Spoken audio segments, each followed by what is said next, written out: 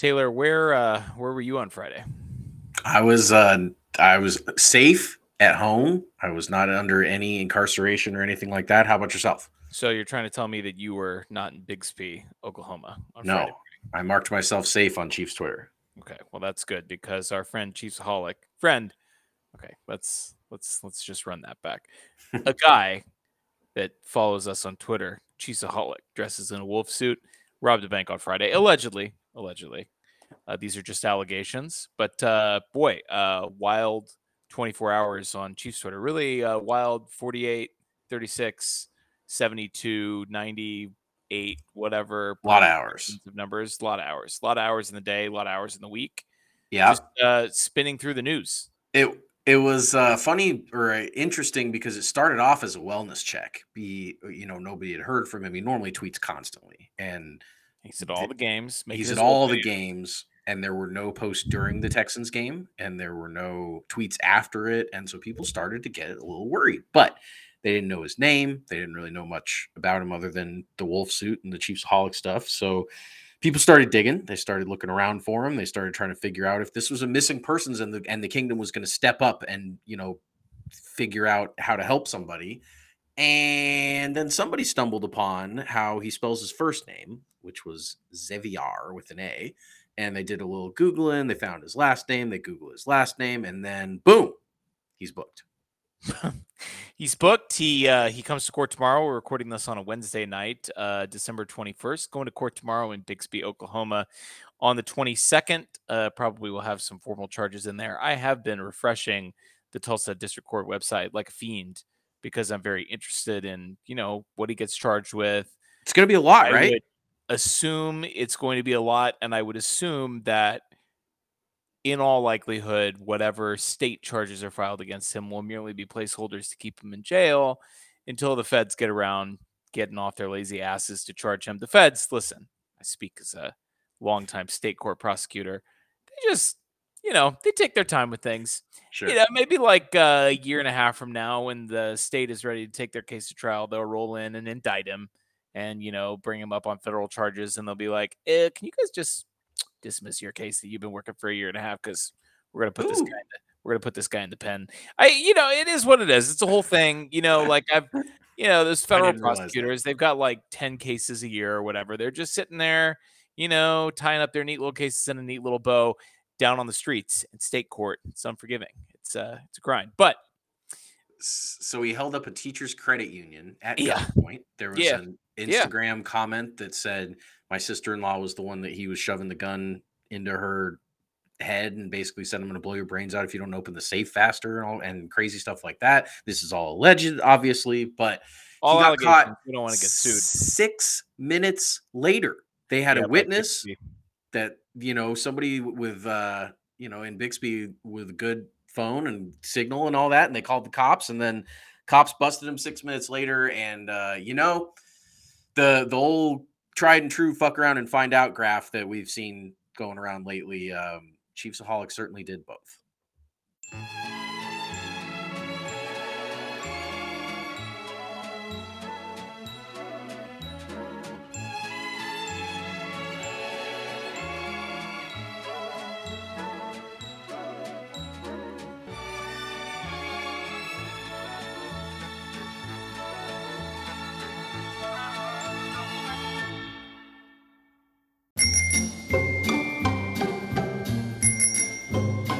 Welcome in to It's Always Sunny in Chiefs Kingdom. I'm Austin. Find me on Twitter at RealBirdLawyer. Here with me, as always, my co-host Taylor at Taylor_Witt. What's going on?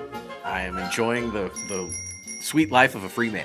The sweet life of a free man, unencumbered by choices that have led him to be criminally charged with multiple felonies for robbing a bank. What can we say? We've just made better choices than some people allegedly have made. We're brought to you, as always, by the Pigskin Podcast Network at PigskinPodNet. Check out our partners, DraftKings, Underdog Fantasy.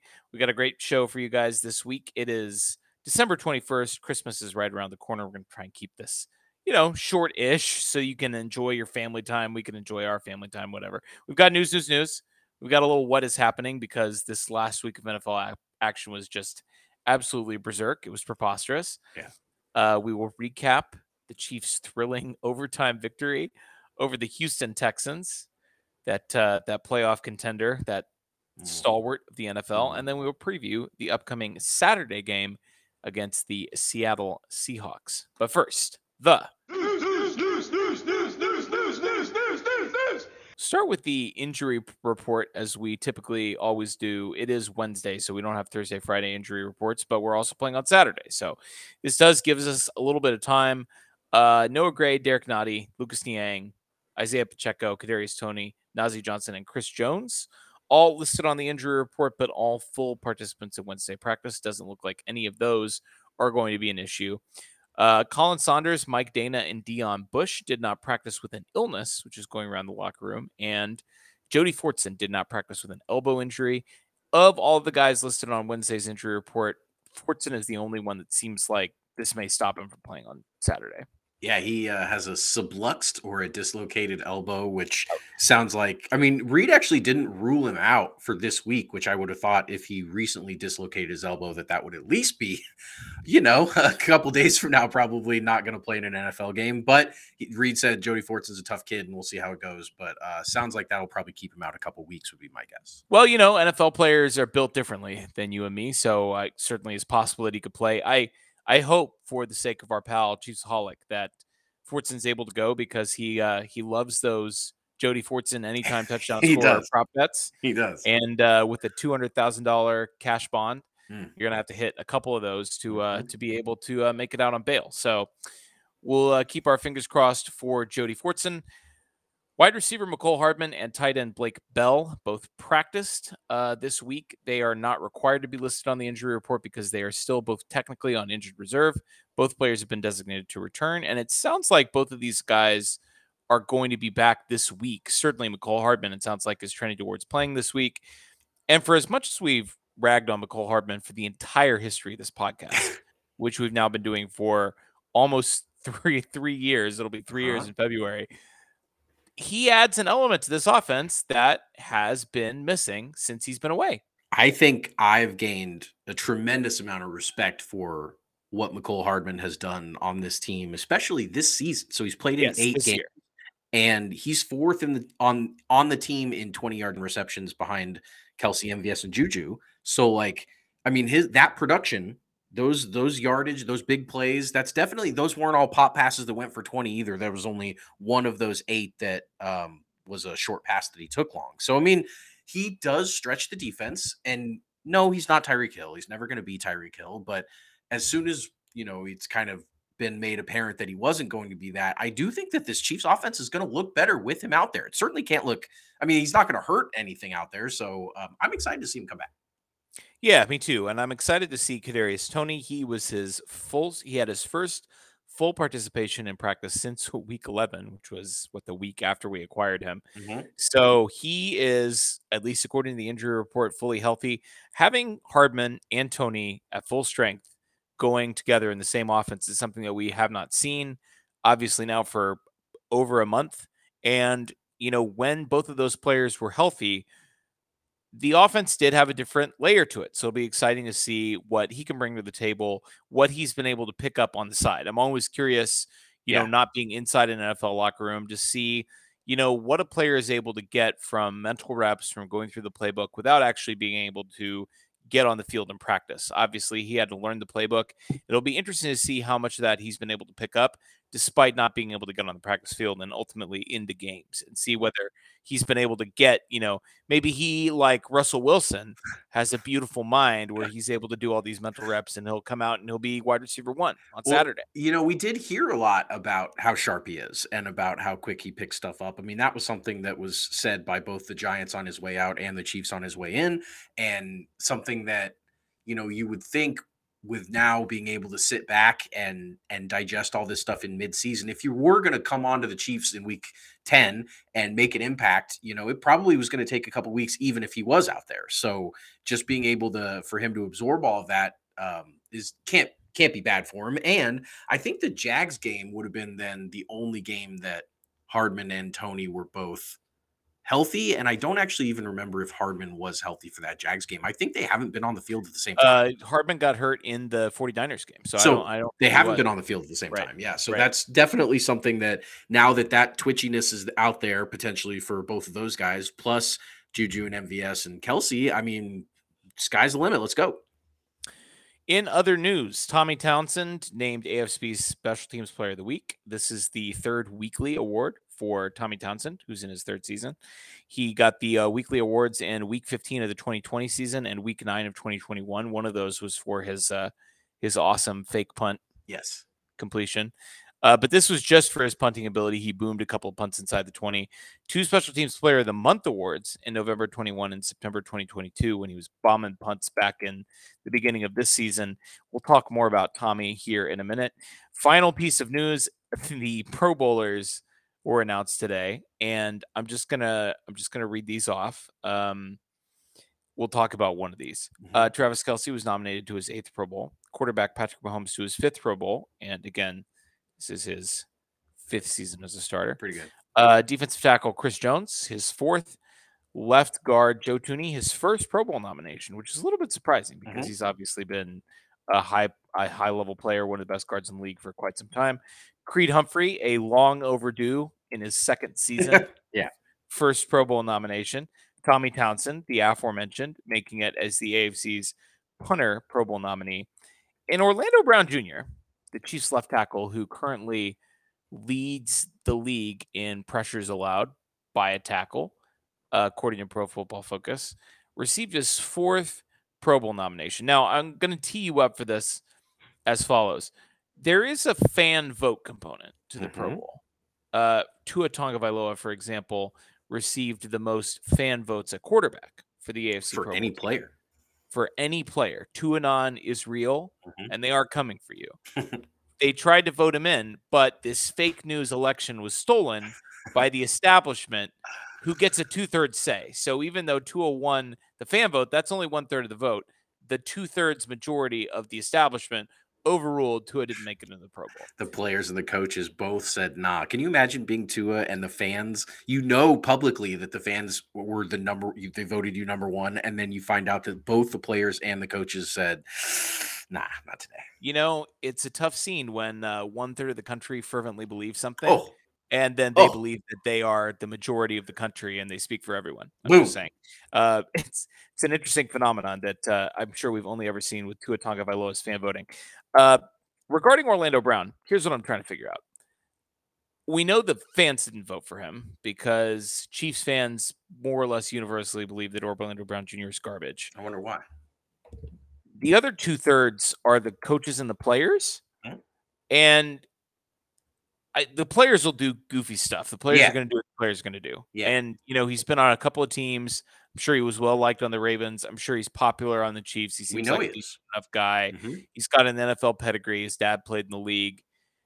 Maybe that's it with the coaching staff too. But, the coaches have to be watching the same tape as everybody else. Are they just are the coaches voting him in so that he has the Pro Bowl on there? So they're gassing him up for free agencies. They think the Chiefs are maybe going to have to pay him more money. What is happening? What is going on? I think it would be really funny, yes, if the coaches were like, hey, when we bust this guy every week, when we blitz right around him, then we're just going to say, well, we just got a bunch of pressure against, Pro Bowler left tackle Orlando Brown. And then also, yes, they probably know that if the Chiefs are going to try and negotiate with Brown for a long-term deal, that this does add dollars to that contract. There's no way around it. I mean, 4 Pro Bowls looks better than 3 on the negotiations. So I think those aspects would be really funny. I also think that, the players, like you said, yeah, they do dumb stuff. They also don't really, I feel like, pay attention to a lot of the in-depth numbers and the the standings and things that we pay attention to. They probably all think about the times that they've had fun times with Orlando and joked around with him as they're screaming around the edge and he's not protecting his quarterback. But yeah, it's weird, it's bizarre. He is not worthy of Pro Bowl nomination. He's probably the 10th, 11th, 12th left tackle in the AFC. And they've got him number 3 here. They did have 2 tackles ahead of him. Oh, but those are just tackles. So yeah, it doesn't really add up. It does not add up. And you mentioned, way around paying him. I mean, the Chiefs could just not negotiate with him and not pay him, and then they won't have to pay him more money if they just Worked out say, this year. we're not going to pay you at all. They could also franchise tag him again, which would not affect, obviously, the number of Pro Bowls does not factor into how much you get paid on a franchise tag. Nope. They may have to do that because they don't really have anybody else, but that's a problem for another time. Let's talk about what is happening. We're going to do this every week now until the end of the year. We're going to keep tabs on the Chiefs' two competitors for the number one seed in the AFC, which really comes down to two teams. The Buffalo Bills, who like the Chiefs are 11-3 and own the head-to-head tiebreaker because they beat the Chiefs head-to-head, and the Cincinnati Bengals, who are 10-4, one game behind the Chiefs, but also own the head-to-head tiebreaker over the Chiefs because the Chiefs lost to both of these teams. That's two of the Chiefs' three losses. The other one was to the Indianapolis Colts, who we'll talk about in a second for different reasons. So the Buffalo Bills are traveling to Chicago this week to play the Chicago Bears at Soldier Field on Saturday afternoon. It's going to be a windy game. They just played in a little bit of a weather game. This is a tough Bills team that's built to play in the elements, right? So they should be able to handle a Chicago Bears team that, while they've been eliminated from playoff contention and are awful, went toe-to-toe with the 13-1 Philadelphia Eagles last week. Yeah, it's interesting. Fields can run around and make plays, as Pat always Fly around says, and and make plays, that's right? right. And the Bills, Josh Allen popped up on the injury report this week. He's popped since back off the injury report as a full participant. But, I do feel like they're a team that is capable of laying an egg. They laid an egg in Jacksonville last year. They are I don't really see the consistency in them this year that I was worried that I would see. Early on, I really thought the Bills were the most complete team in the NFL, that they were the least likely to lose and all this stuff. And while they've won their games, it hasn't really always been in convincing fashion. They've kind of hung around with some teams lately, Cleveland, Miami, all those games. So I think the Bears are going to keep this a game. It's an 8.5-point Buffalo Bills line, and I would expect the Bears to cover that. The Bengals, meanwhile, are traveling to New England to play the Patriots, who blew a game in the most embarrassing, hilarious fashion that I've seen since the Patriots blew a game in Miami a couple of years ago to give the Chiefs the number one seed in the year that they went on to win the Super Bowl. I don't know what to expect from this game because the Patriots are a dumb team right now and also a not good team right now. But wouldn't it be nice if Bill Belichick could pull out a vintage Bill Belichick performance and solid. Just show Steve Spagnuolo what he's supposed to do to stop Joe Burrow and the Cincinnati offense, right? Like, if he could just give us the blueprint, right? Yeah. Like, just show us what to do, right? Like, show us how to beat the Bengals. In a week of a bunch of cold outdoor games this week, the Patriots game is actually projected to be right at 32 degrees. So it's not going to be the coldest game on the schedule, but yeah, exactly. Especially for Foxborough. The Bengals are only a 3-point road favorite in Foxborough, which feels like a 7-7 Patriots team against this Bengals team that just came back on Tom Brady and has been playing awesome. Like I feel like that 3-point line should probably be somewhere around 5 or 6, but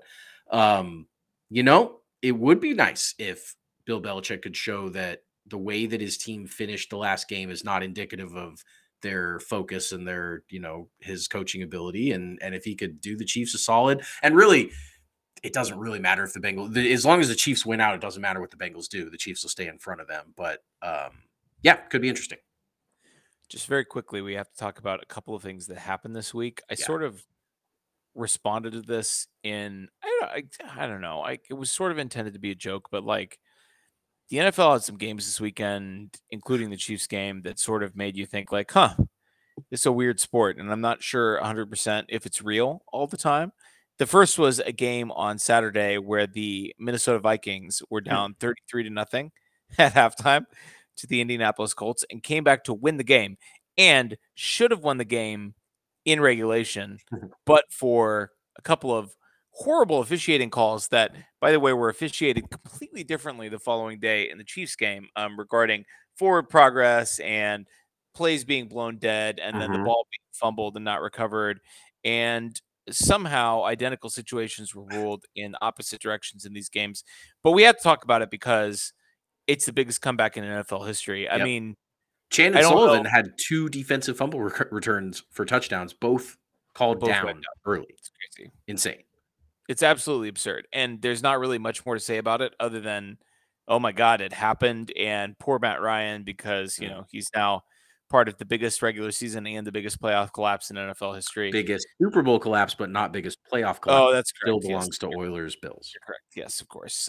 Which was orchestrated by Frank Reich, and that Frank Reich. was previously the biggest comeback in NFL history was that Bills Oilers 93 playoff game. But now this 33-point absolute, outrageous. when the Vikings started off, they start off the third quarter with a 3-and-out on offense. And I mean, They turned the ball over a couple of times in the second half. I think the turnovers were all in the first half, I thought. Oh, didn't I mean, remember Kirk Cousins threw an interception in the second half. Oh, of he that did. game. He did. Absolutely. The Colts picked him off and ran out of bounds at the 2 and then ended up screwing up that drive also. But yes, the Vikings went punt, touchdown, touchdown, touchdown, then that pick, and then touchdown. Then they went for it on 4th and 15 at the 45 and didn't get it with 2:52 left. Turned it over on downs, right? And they were down 8. But then the Colts had 4th and 1 at the 36. They tried to sneak it with Matt Ryan. He was stuffed for no gain.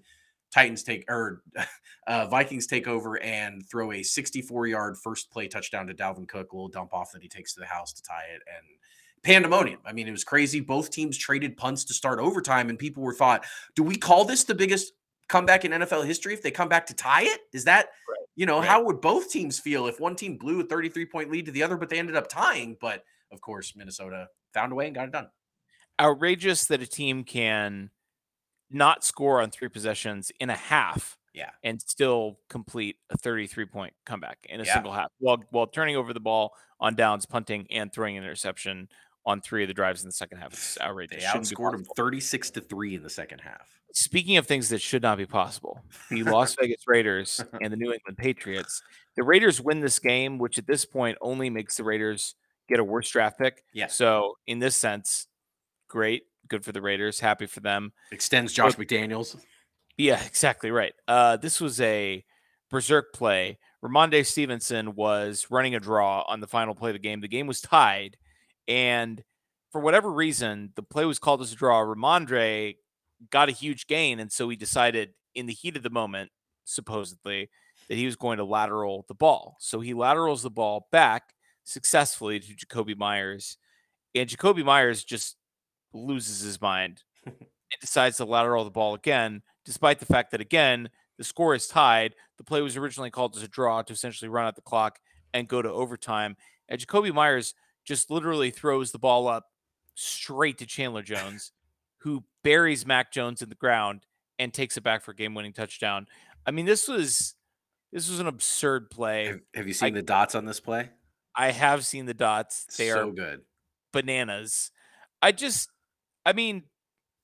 don't know what to say about it other than you said, yeah, go ahead. Only the Raiders could have lost the game this way. Yeah. But in fact, they won the game and the Patriots lost. The Patriots. This was some Tuck Rule, Tuck Rule revenge maybe, but you said Jakobi Meyers lateraled to Mac Jones. I mean, that's an extremely liberal use of the word lateral. He was standing on the sideline and Mac Jones was on the 50-yard line in the middle of the Raiders symbol, and Myers just thought, I'm going to throw this ball 25 yards backwards to the middle of the field to the slowest guy on the field. The quarterback, sure. I mean, what was Mac Jones going to do with that ball? Sure. He was going to have to run 55 yards through the whole Raiders defense to score a touchdown. It was absurd. He said after the game, who obviously, Jakobi Meyers was very distraught. He said, I was trying to do too much. I was trying to be the hero. I should have gone down. The game was tied. If they're down 1 even there, yes, do whatever you can, try and make a play. We've seen defensive touchdowns scored when the team that's trying to lateral has been down, countless times in NFL history. Sure. But the damn game was tied. And, right. You just got to know when to hold them and when to fold them. And that was as good of an indication that Tom Brady's left the building in New England as I've ever seen, because there is 0% chance the Tom Brady New England Patriots lose a game that way. And I'm not saying because he would have been a good leader and told them not to. It's just because that shit doesn't happen to Tom Brady. And Well, but tell me more. But this was only the second time in NFL history that a walk-off touchdown has been scored on a play where there were multiple laterals. What was the other The game? only other time that it happened in NFL history was the aforementioned Miami Miracle, where Rob Gronkowski was on the field trying to tackle Kenyon Drake on defense. That did not work out for the Patriots. It happened once in a 22-year career for Tom Brady. Maybe it could have happened again, but probably not. It's Really definitely great Iron Eagle touchdown call on that Gronkowski play too. And obviously that gave the Chiefs the bye. It was awesome, and we'll always remember that miracle in Miami. It was the best. DraftKings Sportsbook, an official sports betting partner of the NFL, is my go-to when betting on the NFL this holiday season. Right now, new customers can bet just $5 on any NFL team to win their game and get $150 in free bets if they do. Check this out. Right now, everyone can earn up to 100% boost with DraftKings stepped-up same-game parlays. Go to DraftKings Sportsbook app, place a same-game parlay, and combine multiple bets like which team will win, player props, point totals, and more. The more legs you add, the bigger the boost, the bigger your shot to win big. Download the DraftKings Sportsbook app now. Use promo code TPPN. Place a $5 bet on any NFL team to win their game and get $150 in free bets if they do. Only at DraftKings Sportsbook with code TPPN. Minimum age and eligibility restrictions apply. See show notes for details. Well, let's recap this blowout win that the Chiefs successfully executed against this horrible, awful, moribund 1-10-1 Houston Texans team that we confidently predicted the Chiefs will blow out on Sunday. That's what happened, right? I was driving to Kansas City from Colorado. I had sort of intermittent service, so I didn't catch all of the game, but I assume that that's what happened, right? They rolled them. I said before the game started that anyone who thought this game was worried that this game would be close was a fool, and obviously I'm correct about that. Obviously, you were correct, but we didn't account for one thing, and that one thing was Carl Cheffers, the Chiefs' arch nemesis. Between Carl Cheffers and a couple of untimely turnovers, the Chiefs losing the turnover battle again, and just, awful, terrible, insane penalties. Somehow the Chiefs end up going to overtime against the Texans and prevailing 30-24. A win is a win. Let's just get straight into the awards. I don't want to dwell on anything that happened in this game. I haven't even watched the whole game yet. I actually ran a poll on Twitter. Should I watch this game immediately after we won it? And I did get a couple of yeses for specific players whom we'll talk about when we do our 5-star men. But for the most part, a resounding majority of the responders said, absolutely do not watch this game. I probably will get around to it. I haven't gotten around to it yet. Let's talk about the numbers, the figures. Patrick Mahomes, Taylor, 4,496 passing yards in 2022. Seems good. It leads the NFL, in fact, so it's the best. It's 477 more yards than the guy in second place. So quick math here. That's like almost 20% more yards than the guy in second place. No, that's not right. 10%. 10%. It's almost 10% more. Thank you for too quick a math. Yeah, no, any math that I'm doing live on the air is too quick. Too much math. It's too much math. 477 more yards than Justin Herbert, who is in second place. Patrick Mahomes has thrown 51 fewer passes than Justin Herbert. Woo! Okay, so 477 more yards, 51 fewer passes. Pretty good. Yeah. He has 599 more yards than Tom Brady, who is in third place.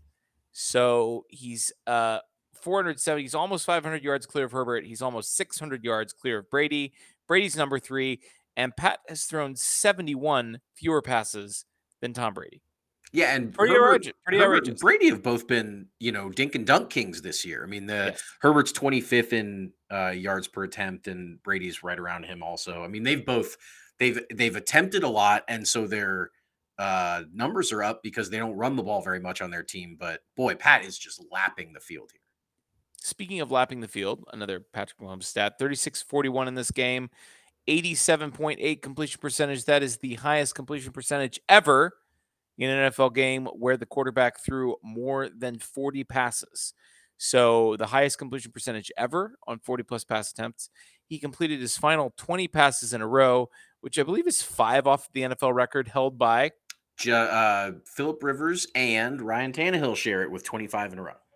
That's crazy. I would not have picked those two names out of a hat, but 5 off of the record. And he actually completed 21 passes in a row. One of them got wiped out by a penalty. So if he throws 4 to start next game and then has an incompletion, we He's can still blame Carl Cheffers. That's right. One of 5 players in NFL history to record 4 or more seasons with 35 or more touchdown passes. So 4 or more seasons with 35 plus touchdowns. He joins Tom Brady, who has 6, Aaron Rodgers, who has 6, Drew Brees and Peyton Manning, who have 4. So Patrick Mahomes now has as many seasons with 35 or more touchdown passes as Drew Brees and Peyton Manning had in their entire careers. That seems impossible. Okay. Those two are like the kings of box score stats. Yeah. I mean, Brees and Manning are on top of every quarterback thing of all time.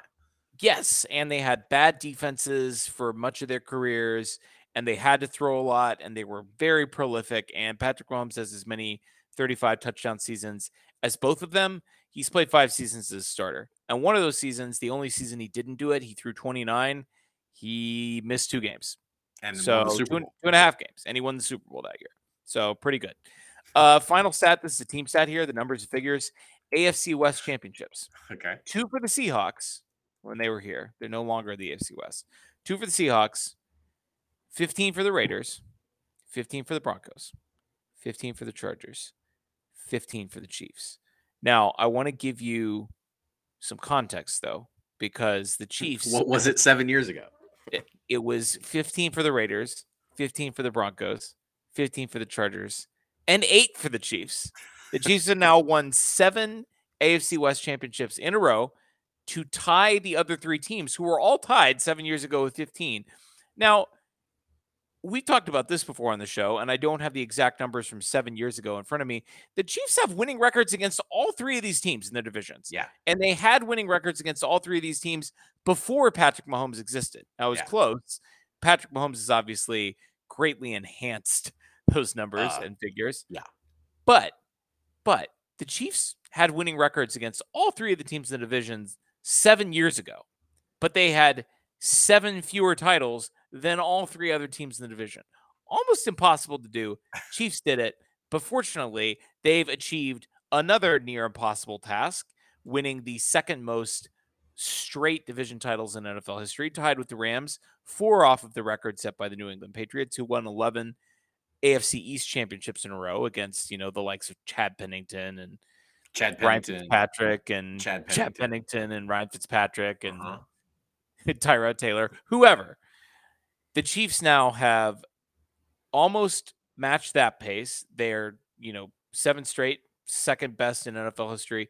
They've tied these other 3 teams in the West by winning 7 straight. And next year, when they win the West again, they'll have the most AFC West championships, despite 7 years ago being at a 7 championship deficit to the other 3 teams. And they will have doubled the amount of championships in team history from 1969 to 2015 when they had 8.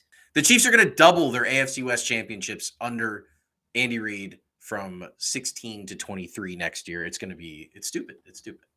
That's outrageous. Well, the Chiefs won this past weekend. It was not always pretty, but when the Chiefs win, they do so through a system.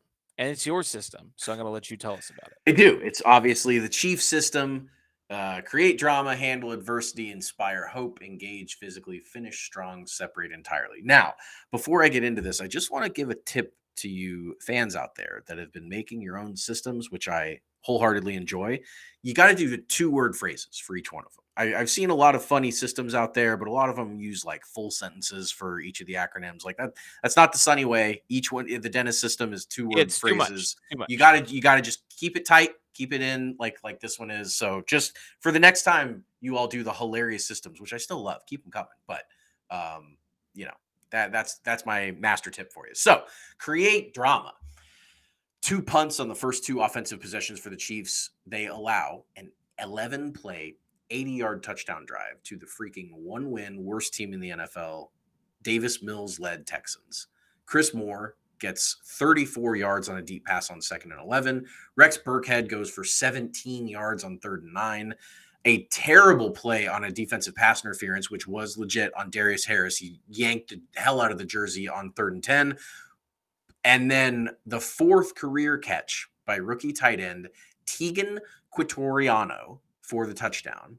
And the Texans jump out early, create some drama, and lead 7-0 against the team vying for the AFC's number 1 seed. So that was a terrible way to begin the game. But most of the time in the Chiefs system, the create drama, that sets the tone. But then they handle adversity. And after an Isaiah Pacheco fumble and a Davis Mills touchdown run 2 plays later to put the Texans up again, 14-7, the Chiefs got the ball after a Texans punt on their own 3-yard line with 4 minutes and 13 seconds left in the first half. And the Chiefs proceeded to go on a 13-play, 97-yard touchdown drive. The Chiefs' 30th touchdown drive of 90 or more yards since the start of 2018. No other team in the NFL has more than 18 90-yard touchdown drives. And So, sorry, say that again. Yes, the Chiefs for scored their 30th 90-yard touchdown Oh, drive since the start God. of 2018. Second place on that list is the Washington Commanders with 18, and that's because they've had like 30 more attempts from inside their 10 than the Chiefs have. Sure. And they're second place with 18. So just to put that into some more context with the AFC West, the Broncos and Raiders in that time have 8 90-yard touchdown drives, and the Chargers have 11. Which means 8 + 8 + 11. The Chiefs have 3 more 90-yard touchdown drives since 2018 than the rest of the AFC West combined. That is how you handle adversity. That's how, when you're backed up, you need to go punch this thing in the mouth, punch the Texans in the mouth. You go do it. You score your touchdown. Then, as if that wasn't good enough to inspire hope, I inspire hope. The Texans, they scored on 3rd and goal from the 12 with 1:25 left in the third. They took a 21-16 lead.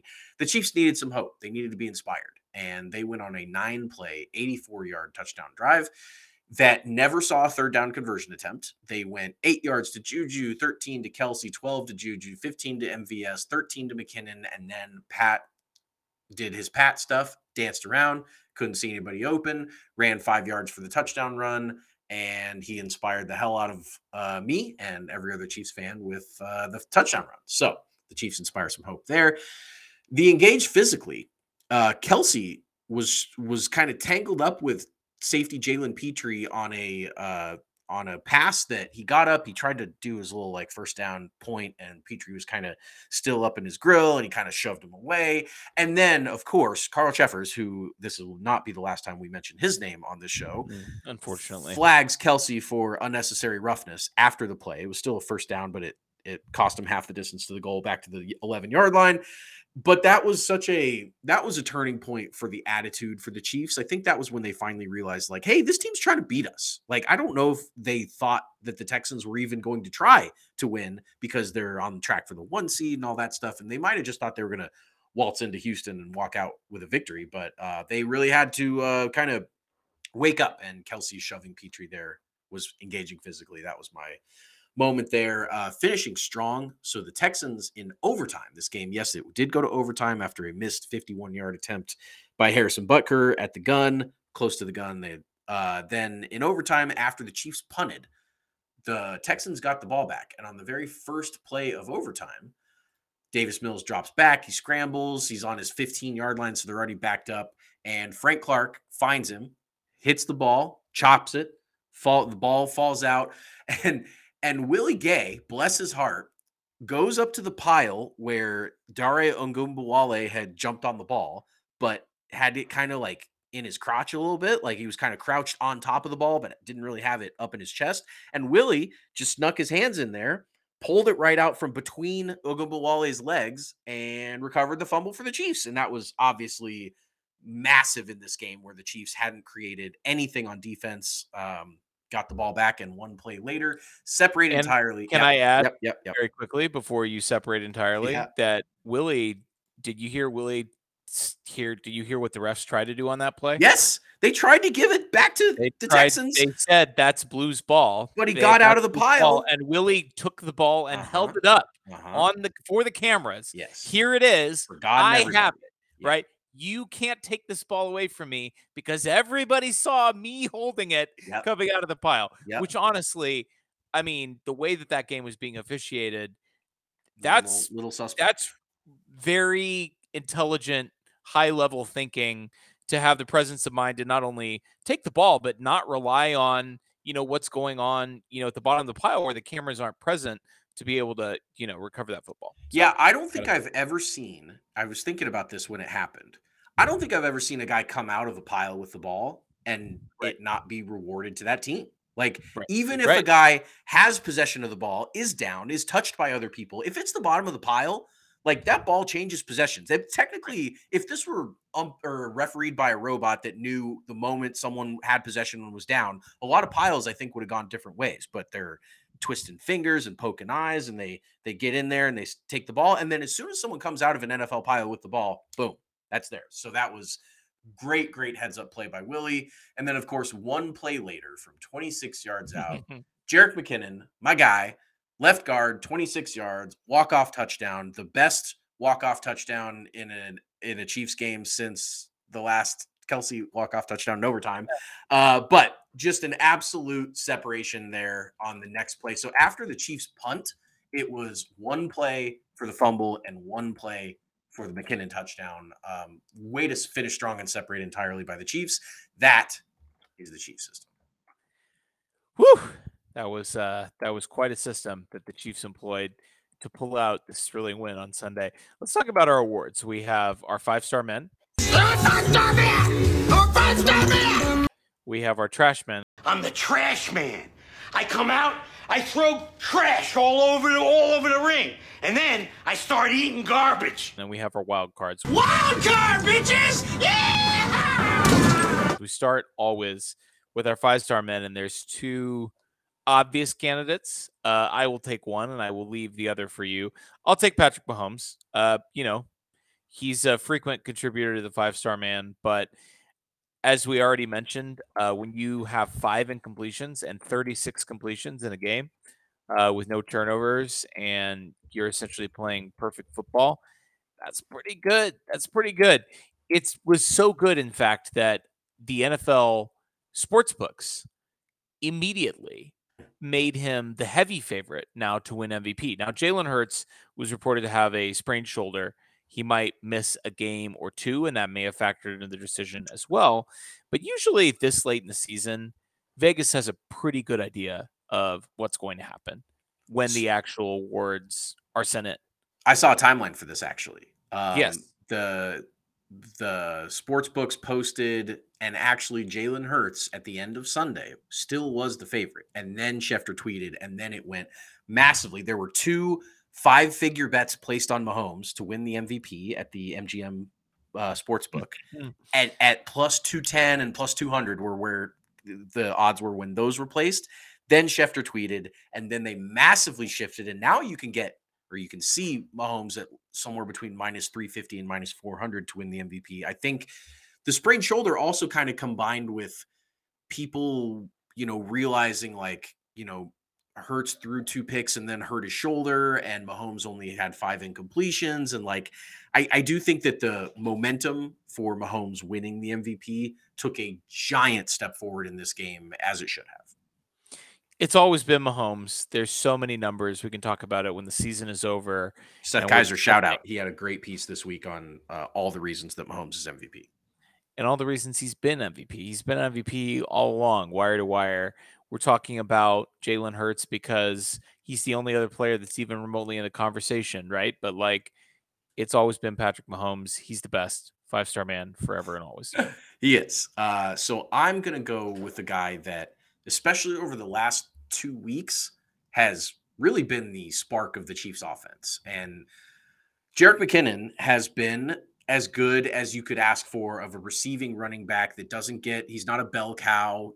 He had 10 attempts this week. He had 6 rushing attempts last week, but his receptions, he had 8 catches this week and 7 catches last week for 70 yards this week and 112 last week, and 4 total touchdowns with the walk-off in overtime.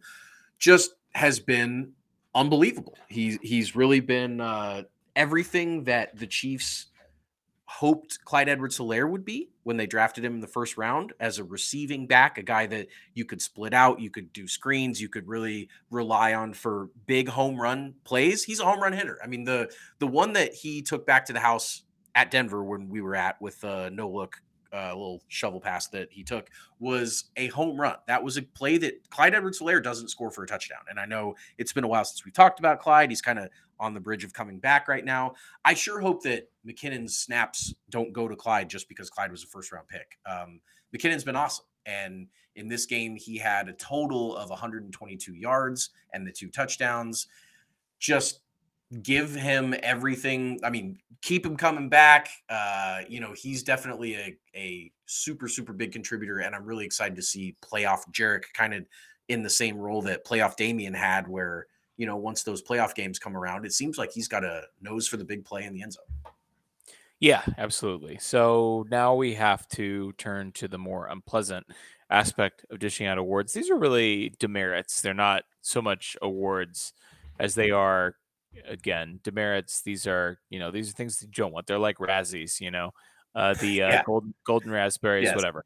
These are awards for poor play. And I'm going to leave an obvious one for you, but I'm going to pick Harrison Butker, or should I say Tommy Townsend, because there's been a dispute this week between Chiefs' current Pro Bowl punter Tommy Townsend and Chiefs' former All-Pro punter Dustin Colquitt, who is in retirement. Harrison Butker missed another extra point in this game. He missed a field goal in this game, which was the 51-yarder that would have won the game in regulation. Did not make that field goal, and that's usually the range that he's most comfortable with, these longer range field goals. He's got an unbelievable make percentage on 50-plus yard field goals relative to the rest of the league in his career. He's always been good at those. And after the game, Dustin Colquitt went to, the defense of his fellow Catholic superstar, Harrison Butker, and pointed out that it was, in fact, Pro Bowl punter Tommy Townsend who was causing these misses by failing to get the laces in their proper place. So after Dustin Colquitt was tweeting about this situation, Dave Toub was asked about it and said that Dustin Colquitt is a Butker fan. That's important to note. He's a Butker fan. You have to understand that. Yeah. But he says that Dustin is right about the details, as in he's got a point about the holding from Tommy, but adds, it doesn't go unknown or unseen by us. I don't need to hear from Dustin to make adjustments, just so everybody knows. It's a little bit of salt there. I'm throwing them all in as trash men. Harrison Butker, Tommy Townsend, Dave Toub, Dustin Colquitt. That's good. This whole operation. It stinks to high heaven. I don't know who's to blame, but it stinks to high heaven. We don't need to be airing our dirty laundry. No. If Dave Toub doesn't need to hear from Dustin to make adjustments, make the adjustments. Fix the problem, right? Figure it If out. Dustin Colquitt is incorrect, don't be tweeting and making an ass of yourself. Tommy Townsend, you're a Pro Bowl punter. Let's become a Pro Bowl holder. And Harrison Butker, listen, man, you've got the leg. How hard can it be? If you need to make some adjustments, make an adjustment to it and make a tradition out of it. I love it. That is a really, really good nomination for the trash men. I'm going to go with a permanent member of the Kansas City trash man community. And of course, Oh boy, he's the one, the only Carl Cheffers and his referee crew. Couple tweets have kind of filtered to the top of the Carl Cheffers versus the Chiefs bias that I just want to share real quick. One is by Preston Farr. He found that 21.9% of the Chiefs' penalties this season have occurred in only 14% of their games, and those games are the 2 games that were officiated by Carl Cheffers and his group. For 2 seasons in a row, Kansas City is the second most penalized team by Cheffers and his crew. This year, they're second behind San Francisco, who he's gotten for 3 games to only Kansas City's 2. So, of course, he's thrown more flags on them. And last year, it was second to New Orleans. So 2 years in a row. Also, he pointed out that there have only been a couple teams there's only been one team that Cheffers has gotten multiple referee games per year, and that's the Chiefs. He got him twice last year and twice this year, and that's the only one he's gotten most times. So I The other one, so that one definitely is egregious. And the other one is that in 15 years as a head referee, Carl Jeffers Cruz penalized the Chiefs 143 times, which is the most in the NFL in that time, for a total of 1,240 yards, which is the second most of any team. The average team only gets 86 flags and 740 yards. So the numbers certainly bear out that not only has Jeffers gotten the Chiefs a lot, but he's thrown a bunch of flags against them. I mean, he has really, really ridden this team. And it's one thing to just have raw numbers on number of penalties and yards, but the type of penalties with the third down defensive penalties and the bullshit passer or roughing the passer on Chris Jones against the Raiders, and just a bunch of different ways that not only has Jeffers thrown his crews have thrown a lot of flags against the Chiefs, but they've done it in massive moments. And he's just, I saw some pushback on Twitter about, it's not just him out there, it's other referees and all this stuff. But like at the end of the day, when you're the ref crew chief and you have a long storied 15-year career with a history of throwing all these flags against the Chiefs, and you have moments where you sound like you're going to piss your pants in Arrowhead Stadium because you're saying, oh, I don't know what's going on. And the big moments, all the things that have just pointed to a anti-Chiefs bias by Carl Jeffers. And yeah, you can't prove bias really in a court of law. There's no factual evidence of bias for the most part. But when you look at all the numbers of what he's done against the Chiefs, he certainly is a trash man and really is going to forever be a trash man. I hope he never referees a game in the NFL again, but he'll probably have another 15 or 20 year career because that's how life goes sometimes. But Carl Jeffers, you suck. You always suck. You are the trash man. Yeah.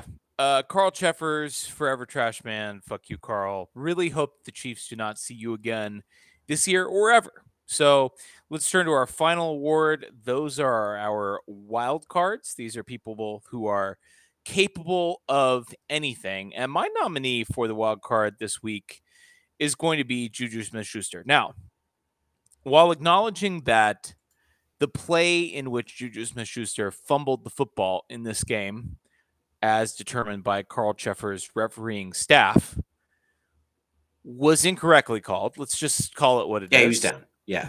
He was down. Forward progress stopped. They essentially went back in and said, yeah, well, the ref blew the whistle, but then after that, the ball came out and there was a clear recovery. So even though the play was dead, we can overturn this and review it because the ball came out and there was a clear recovery. You blew the play dead. Mm-hmm. Okay, that's an absurd ruling. And in fact, as we previously discussed, there were two plays in the Vikings game the previous day where the exact same thing happened, and the play was blown dead, there was a clear recovery, and those plays were not overturned. And and there was nothing you could do about it. They weren't even reviewed. Yeah, sorry, we can't review this. It happened. Deal with it. And then the NFL tweeted out a rule on Sunday that was like, oh, yeah, by the way, doesn't matter if the play's blown dead. I mean, if the guy loses possession and there's a clear recovery, that's reviewable, and they can go in and award custody to the other team, which is preposterous. But I'm going to feel like to be clear, I did not nominate Juju as the trash man. He's a wild card, right? Like he had another good performance in this game. He was a solid contributor. 10 catches for 88 yards on 10 targets. Yeah, exactly. He's been solid all year. He's one of the Chiefs' best receivers. I mean, he's up to 850 yards in the season. He's very close to having the second best season of his career. His career high is 1426 in yardage. He's not going to touch that. He got 166 targets in his second year in the league, but he's on pace to have his second, 1,000-yard receiving season, 3 touchdowns. He has 3 fumbles. This was his 3rd fumble. And to be clear, again, I'm not saying it was entirely his fault that this was ruled as a fumble, but it does feel like that's a lot of fumbles for a wide receiver, right? Mm-hmm. It feels like that. It is, in fact, a lot of fumbles for a wide receiver.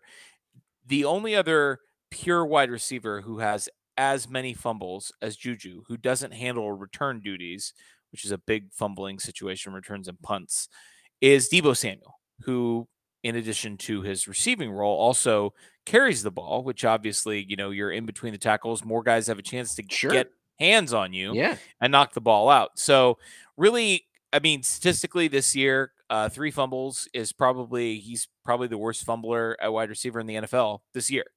And, I mean, again, 3 fumbles in 14 games isn't an extraordinary number, but when you consider, each of those fumbles have happened really in critical junctures and have cost the Chiefs, I mean, in this case, nearly cost them the game. I mean, this was certainly one of the reasons that this game was close enough that it went to overtime. Yep. The Chiefs ultimately prevailed. That's why he gets my wild card nomination. This is sort of a way to pile on Carl Cheffers for the call and the NFL officiating for then justifying the call, which is absurd. But Juju gets my wild card nomination. You know what's crazy? When you said he had 3 fumbles this year, I looked him up because I remembered the Arizona one that he lost in week 1. Right. And he actually fumbled twice in that game, and the Chiefs recovered one of them. Right. And so that was 2 of his fumbles, and then this was the 3rd one. So I think those are just lost fumbles. I'm looking at it right now. He has 2 lost fumbles. He has 3 fumbles. Okay. The 2 fumbles in week 1 where he lost one of them, and this one this week. So it's weird because it feels to me when you said he had the most of any wide receiver, I was like, well, yeah, I can't imagine anyone has more than him because feels like he's fumbled a lot.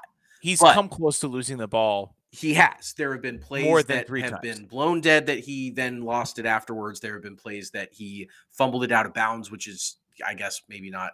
Or no, that second one in Arizona was a fumble out of bounds. Either way, he is very. I just feel like he does need to tighten that up. He's been he's a little carefree. Yep. With the football. I'm gonna go with a guy that's capable of anything because at a point in his young career, he was traded for a very exorbitant draft return and given a giant contract, and everyone kind of thought he was going to be awesome, and really hasn't been, except for when the Chiefs played their most important game, arguably in franchise history, and then he was big, and he's been big lately, and that's Frank Clark. And Frank's been kind of quietly one of the best defenders on this team. It's crazy. It is crazy because, we jokingly called him Drax because he was invisible many moons ago on this podcast. And for the most part, it does kind of feel like, based on what the Chiefs paid for him, which is really not how you should evaluate a player, but it's how, as fans, whenever we think about like what it costs to get Frank, the fans expect production and like high level, elite production out of a player that you pay $100 million and trade a first round pick for. But instead, what they've gotten is a player that's pretty good, or at least been pretty good this year. And no, he hasn't lived up to that stock, but the forced fumble in this game obviously won the game. I mean, the Texans could have very easily driven to the 40, and Kaimi Fairbairn could have kicked a 57-yarder and won the game. Especially the way that game was being officiated. Yes, the way it was being officiated, and just the weird way that Chiefs lose flags games may like have been this. flying. Exactly right. So the fact that Frank, chopped it out of Mills' hands and didn't leave it up to the Texans to go win the game, and then that was massive. He's been big this year in kind of some quiet spots, but his PFF grade is in the. I think he's a top. What did it say? Like top 8 edge defender in the league or something. I mean, he's really been pretty productive. So Frank gets my wild card. He is capable of anything. Sometimes it's not very much, but other times it's flashes of what the Chiefs thought they were acquiring when they traded. He's trending in the right direction, playing down the stretch, playing his best football. This will be the first time that he ever plays Seattle this week. Oh, a little bit of a Frank Clark revenge game narrative. Well, let's turn to that game. Week 16, the Chiefs are playing the 7-7 Seattle Seahawks at Arrowhead on Saturday. The Chiefs are favored by 10. The over-under in this game is 49.5. It is expected to be cold. I don't know if you've been following the weather developments. Kidding me? Around here? There's nothing else to talk about. I'm here in Kansas City. My wife remains in Colorado for the next couple of days. The temperature at our house in northern Colorado dropped 30 degrees in an hour. Yeah. So it's coming. It's going to be here soon. Probably by the time you listen to this podcast, it's going to be very cold on Saturday. I don't know if you've heard that. Maybe guess what the AccuWeather Real Feel says it's going to be at noon on Saturday. Yeah. Of 5. It says -22. Oh my God.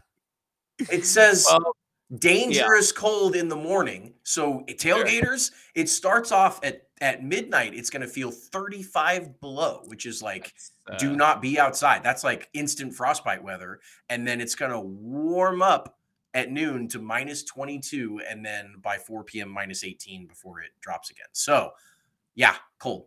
Yeah. I actually had a conversation at dinner tonight about this, so I'm going to pass this advice along to our listeners. Don't I go. asked everybody well, that would be my advice.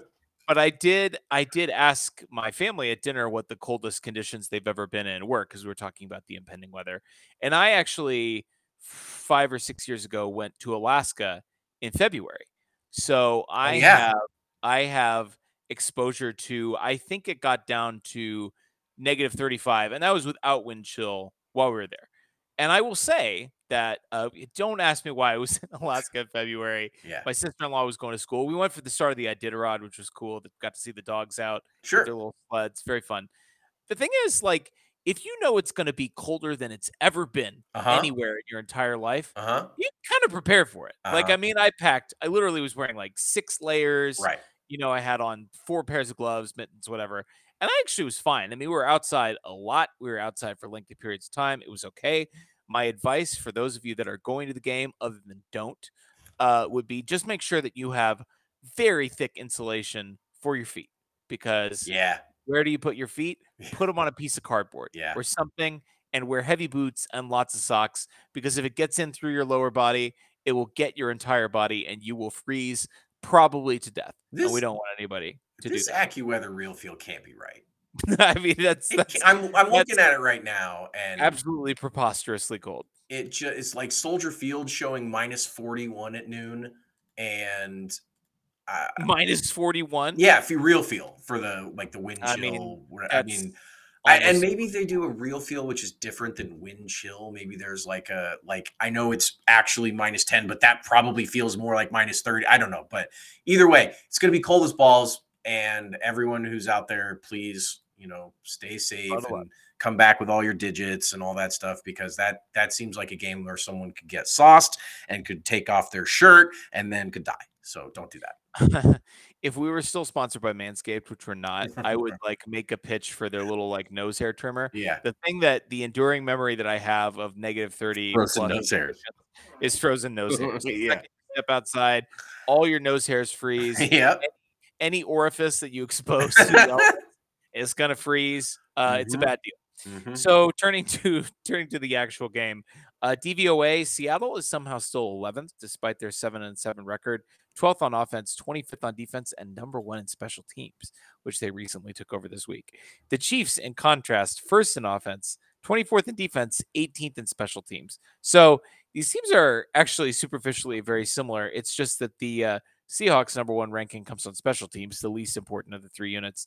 The Chiefs' number 1 rating comes on offense, which is the most important. But it's still strength on weakness for both teams. Good offense against bad defense in conditions that no person should be outside in, let alone playing a game of professional football in. It's going to be weird. Real weird. Yeah, definitely not the type of game that, the Chiefs with a high-powered type of offense you would expect to thrive in, but at the same time, Pat can spin the shit in anything. That includes the cold. We'll see. And it's just going to be cold, right? I mean, cold and maybe some wind. Yeah, right, exactly. So we'll see how they handle. Yeah, it will be really interesting to see. So the general rule is, and this has been studied by those eggheads that tweet about fantasy football, science bitches, that we totally don't listen to. No. We just follow our gut. No, whatever. Those people provide useful analysis, and they've helped us get to where we are, competing for a championship in Dynasty. Maybe we'll talk about that next week if we're both there.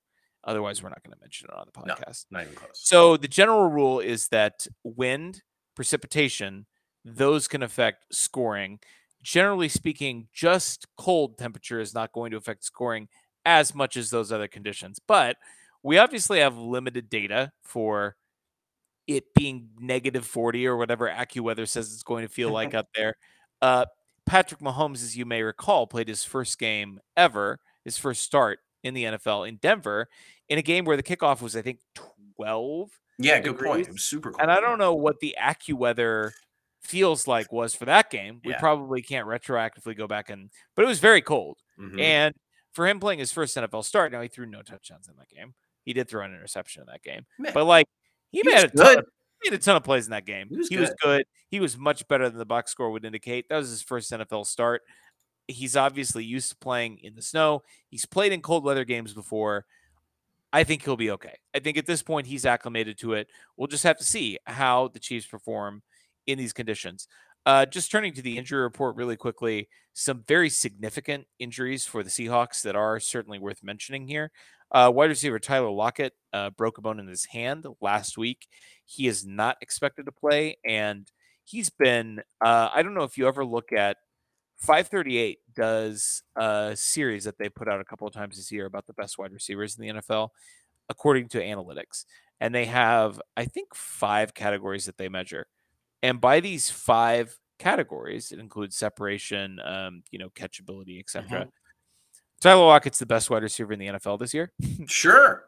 Tyler Lockett, which is crazy. pride of K-State. You obviously would not expect that, but he was a wide receiver 8 in fantasy football. He's quietly had an amazing year for the Seahawks. And so not having him out there to pair with DK Metcalf and giving the Chiefs the ability to sort of hone in on DK as the primary receiving threat, that's a big deal for the Chiefs. The other thing that's a pretty big deal for the Chiefs is Kenneth Walker, their exciting rookie running back that they took in the second round, who has lit the world on fire when he's actually been healthy and in the lineup. Did not practice with an ankle injury. It looks like he's trending towards not playing in this game either. And I know running backs don't matter, but when he got into the lineup, their running game looked completely different, and he absolutely changed the dynamic of that offense. They were at their best when he was healthy and on the field because he has big play, home run ability. He hits the corner, he can take it to the house. Yeah. Powerful guy, fast guy. I mean, looks like he's going to be a good NFL running back for a while. Yeah, as a runner, a really, really good player. And so those 2 guys, Kenneth Walker and Tyler Lockett, being out in this game, that's a pretty huge blow to the Seattle offense, which again is the strength of their team. Yeah, I mean, and they have, with the Kenneth Walker games included, they have the 24th rush DVOA in football. Now that they were terrible without him, they were really good with him, and that balanced out to 24. So without him, you would expect this to be one of the least potent rushing attacks that the Chiefs, will face this year. Now, that said, Travis Homer's probably going to go for like 225 and 3 touchdowns, but yeah, it's a matchup that, in the cold, you want to be able to run the ball. That's just kind of part of it's easier to get the handoff than it is for a long pass and stuff like that. So I do think that that's going to really hurt them. It's basically going to be Geno and DK out there trying to play a little 2-on-11, and we'll see if it works. Do you have a prediction for this game? I don't do predictions anymore. I'm out of it. I'm out of that game. I got back into it briefly after I said I was out. They pulled me back in, and I'm not doing it anymore. I'm not even saying, that it should be. I don't know what it should be. I don't know. It's the NFL, and if the Chiefs come out with 1 more point than the Seattle Seahawks, I will be happy, and that's really where I'm at with it. I'm out with it too. I think the Chiefs win. So, Sunny Chiefs Kingdom.